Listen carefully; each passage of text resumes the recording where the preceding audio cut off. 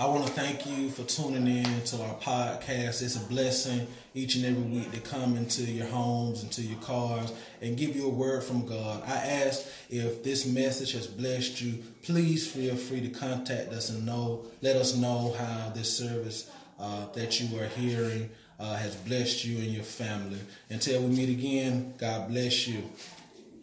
The 11th chapter.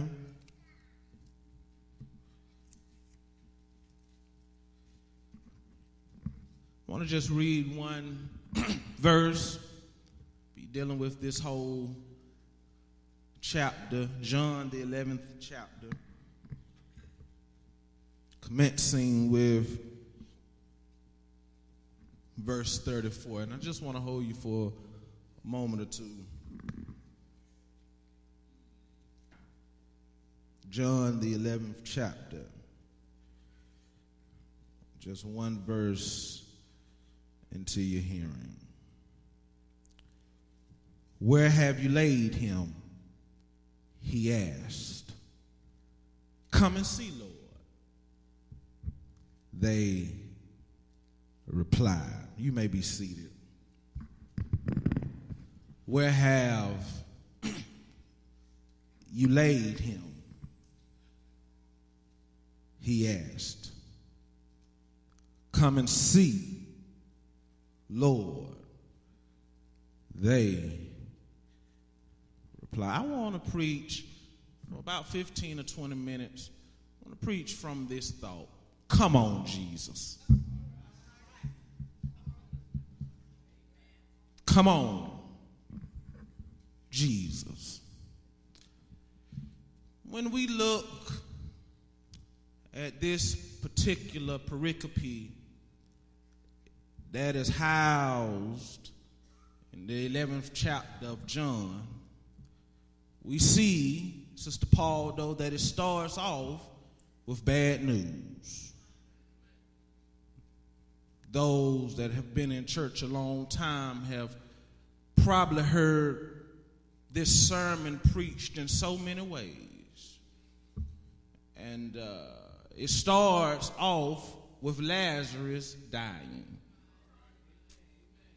Lazarus, Jesus' friend, has died. What Mary and Martha does, they send word to Jesus and say, Jesus, the one that you have loved, has died. I don't know about you, but there have been times where I wasn't as emotional with God and Jesus as I should have been. They send word, Sister Bobby, to Jesus that Lazarus has died. And Deacon Wright, Jesus does not hurry to get there. He waits a little bit. And if you don't believe me, it says that now man, in the first verse, now a man named Lazarus was sick. He was from Bethany, the village of Mary and her sister Martha. This Mary, whose brother Lazarus now lay sick, was the same one who poured perfume on the Lord and wiped his feet with her hair. And then it goes on a little further and say, so the sisters send word to Jesus. See how nice they were? Lord, the one you love is sick. And then it says in verse 4, when he heard this, Jesus said, this sickness will not end in death. And then verse 5 says, now Jesus loved Martha and her sister and Lazarus. So when he heard that Lazarus was sick, he stayed where he was. And Sister Sharon, most time when you love someone and they need you, you rush to their aid. But the Bible says, Sister Bobby, that he took 2 days and chilled with the disciples. And I want to ask you something. Have you called on the name of Jesus and it seemed like he just wasn't going to come? You seen him helping and protecting your neighbor. And you looked and said, Jesus, I called on you on last year. And you still have not come. What are you doing? And let me pause here. If you don't hear anything else I say, sometimes your blessings are in delays. Now, maybe y'all are like me. I rode the short bus for about 2 weeks. You waiting on God is a blessing. Turn to somebody and say, you got to wait on.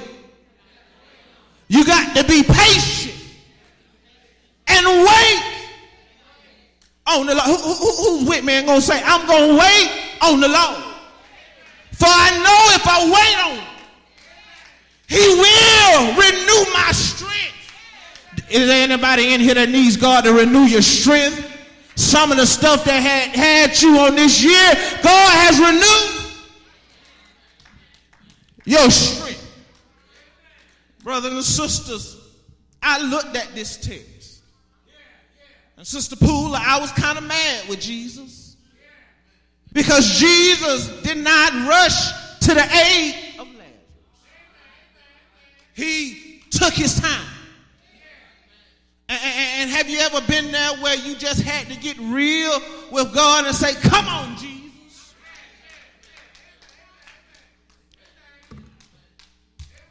I know I was going to get that Christmas crew today because they got on their red and green. They don't want to talk back to me. But before you could wear red or green, earlier this year, I make two. If I got one more, that can say I had to call in distress. I wasn't pretty with it, Sister Perry. I didn't say, God, I need you right now. I lifted my hands in total submission to him and said, come on, Jesus. And y'all looking at me, some of y'all did. That's why you've been catching hell on this year, because you ain't got down with Jesus and told him, come on, Jesus. Well, I'm going to give you about 10 seconds. Will you turn to your neighbor and say, Nate, sometime you got to be real with him and say, come on, Jesus. Y'all don't know when to shout. Turn to somebody else, because that was the wrong neighbor. They should have got happy with you and say, neighbor, I know you've been going through something. I know you've been sick this year. But all you got to do is lift your hand and say, come on, Jesus.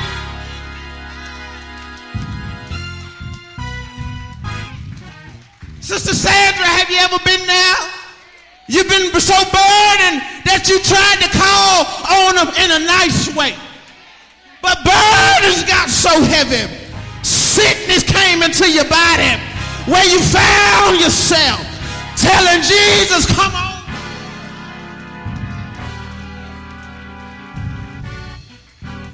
I said I wasn't going to hold them long, Sister Anna. I got 3 things to tell you. And I'm a mosey on like my Aunt Nisha would say, to my seat. When I tell you this, when you look for God to come on, the first thing you got to do is understand that Jesus is moved. I knew y'all were going to get quiet on me. I knew they was, Sister Angie. Here it goes. Verse 38. Jesus, once more deeply moved. Now, this is what you have to understand, Sister Perry. He was not moved physically. He was moved emotionally. Let me say that one more again. He wasn't moved in the fact that he was walking. but his feelings and his emotions were moved. Let me tell you something. God feels your pain.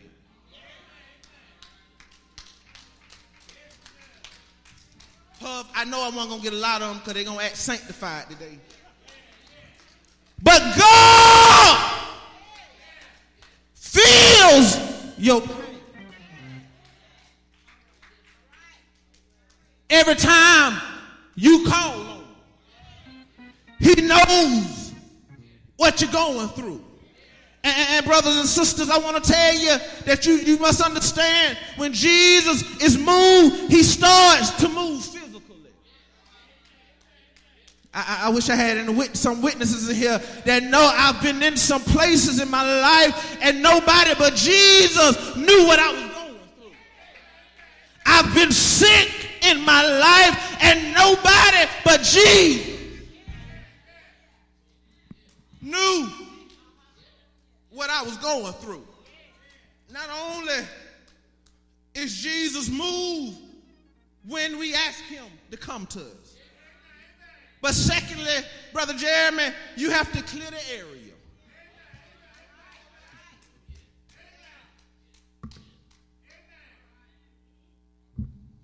Tell somebody you got to clear the area. Where do you see that at, Brother Preacher? It's in verse 39. You still got your weapons open? It says in verse 39, it says, take away the stone. Take away the stone. Now, Sister Rita, you would think only at the stone, at the stone. But if you put it in more of a reality, sometimes we wait on Jesus so long that we put things in front of our problems.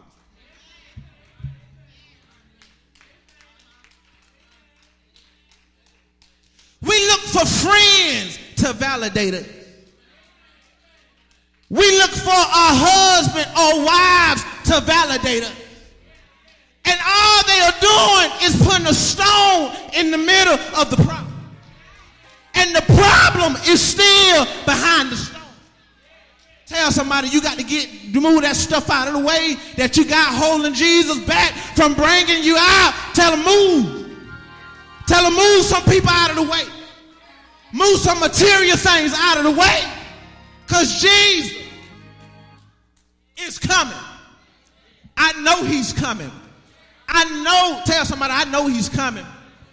I got to move the stone out of the way. And some of us, it's not people that that we're using a stone for. Sometimes it's our feelings, our attitude. Jesus don't want to come because we got a bad attitude. We don't treat our brother and sister right.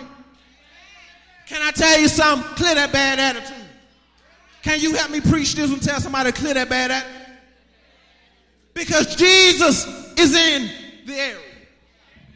Not only did I see that Jesus is moved, not only must you understand that you have to clear the area, but thirdly, people, you have to come out.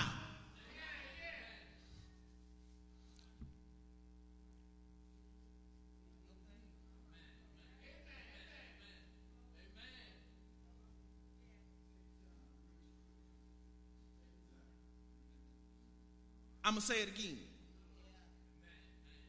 Truck, you have to come out.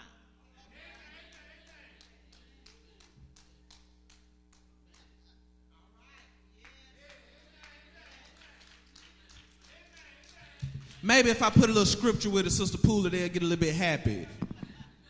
Verse 43. When he had said this, Jesus called in a loud voice, Lazarus,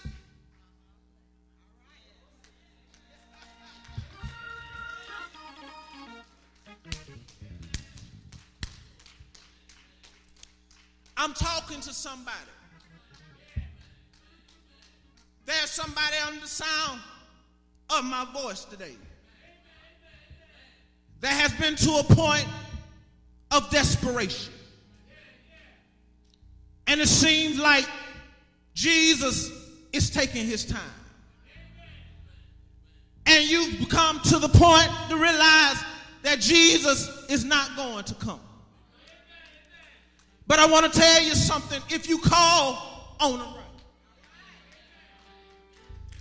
and get down on your knees and tell him to come on, Jesus. And I'm looking at some people in here that are sick in their bodies. And it's been a long time since you felt the presence of Jesus. I want to encourage you this morning to get real with the Master and tell him to come on. I don't know about y'all, but I've been in some situations in my life where the road was dark. The view that I had was gloomy. And I had to finally talk to the Master. I wish I had somebody to help me in here. And I had to get down on my knees and tell him to come on, Jesus. If I'm talking to anybody in here this morning that you had to get down in serious prayer with and ask him to come by and see about you. When friends have left you and you're all alone, I'm a living witness this morning that Jesus will come by and see about you. And I'll be the one to thank God because y'all are acting funny with me. But when I look back over my life, I could have been dead, sleeping in my grave. But I found a way to tell Jesus to come on and save a sinner like me. And if y'all don't mind, if you're not too bougie, if you're not too mean, if you're not too stuck up, do you mind getting on your feet and telling Jesus thank you? Because when there was no way, you came by and made a way. When I was sick in my body, you healed my body. When I needed you in a courtroom, you was a lawyer in a courtroom. And for that, I'll tell you, thank you. Thank you, Jesus. Thank you, Jesus. Thank you, Jesus. Thank you, Jesus. Thank you, Jesus, for touching me. Thank you, Jesus, for being a company keeper. Thank you, Jesus, for keeping all of my burdens. Thank you. Thank you. Tell God thank you in this place. Tell God thank you in this place. Use your mouths and tell God thank you. Because he will come. He will come. And a lot of us are in the 12th month of December. Not because of anything that we have done. But it was that prayer. That request. You didn't tell him what to do. You just said, come on, Jesus. Because one thing about it, when Jesus comes, he knows what we need when we need it. Lifting your hands in the air. Somebody here has become fatigued with calling on the name of Jesus. But I want to tell you, he's going to come. I'm not one of them preachers that's going to tell you he's going to come in the morning time. Because I know Jesus works by his own mind. But one thing I'm assured of, that he will come. Somebody in this room, I can feel it, has been calling on him for a long time. Just like Mary and Martha. You sent the request in to Jesus, and it seemed like he took too long to come. You start putting other people ahead of Jesus. But in this place, in this August body, I want to encourage you that Jesus is near. Jesus is near. Encourage somebody next to you and tell them Jesus is near. He may not come when you want him. Jasper Williams would say, but when he come, you're going to need him. He may not come when you want him, but he'll be right on time. All eyes closed. I want you to be honest with yourself. I want you to be honest with your spiritual self. Some of us are ready to throw in the towel. A lot of us feel like our problems are dead like Lazarus. We've been in them too long. We've been in the storm too long. We've been in the tomb too long. And we feel that nothing's going to happen. God has forgotten about us. We've called on him in distress. Come on, Jesus. I'm weak now. Come on, Jesus. I don't have a friend to talk to. Come on, Jesus. The doctor has given me a bad report. But I know if I call on you and call on you right, I'm just crazy enough to believe that you will come. I'm speaking to those that can honestly say, I've been calling him for a long time. Pastor Amos, it don't seem like he's going to ever come. But I want you to take a note from this scripture. He took his time, but he was right on time. He took his time, but he was right on time. If I'm talking to you, if this sermon has touched you, I want you to come shake my hand in agreement that Jesus will come.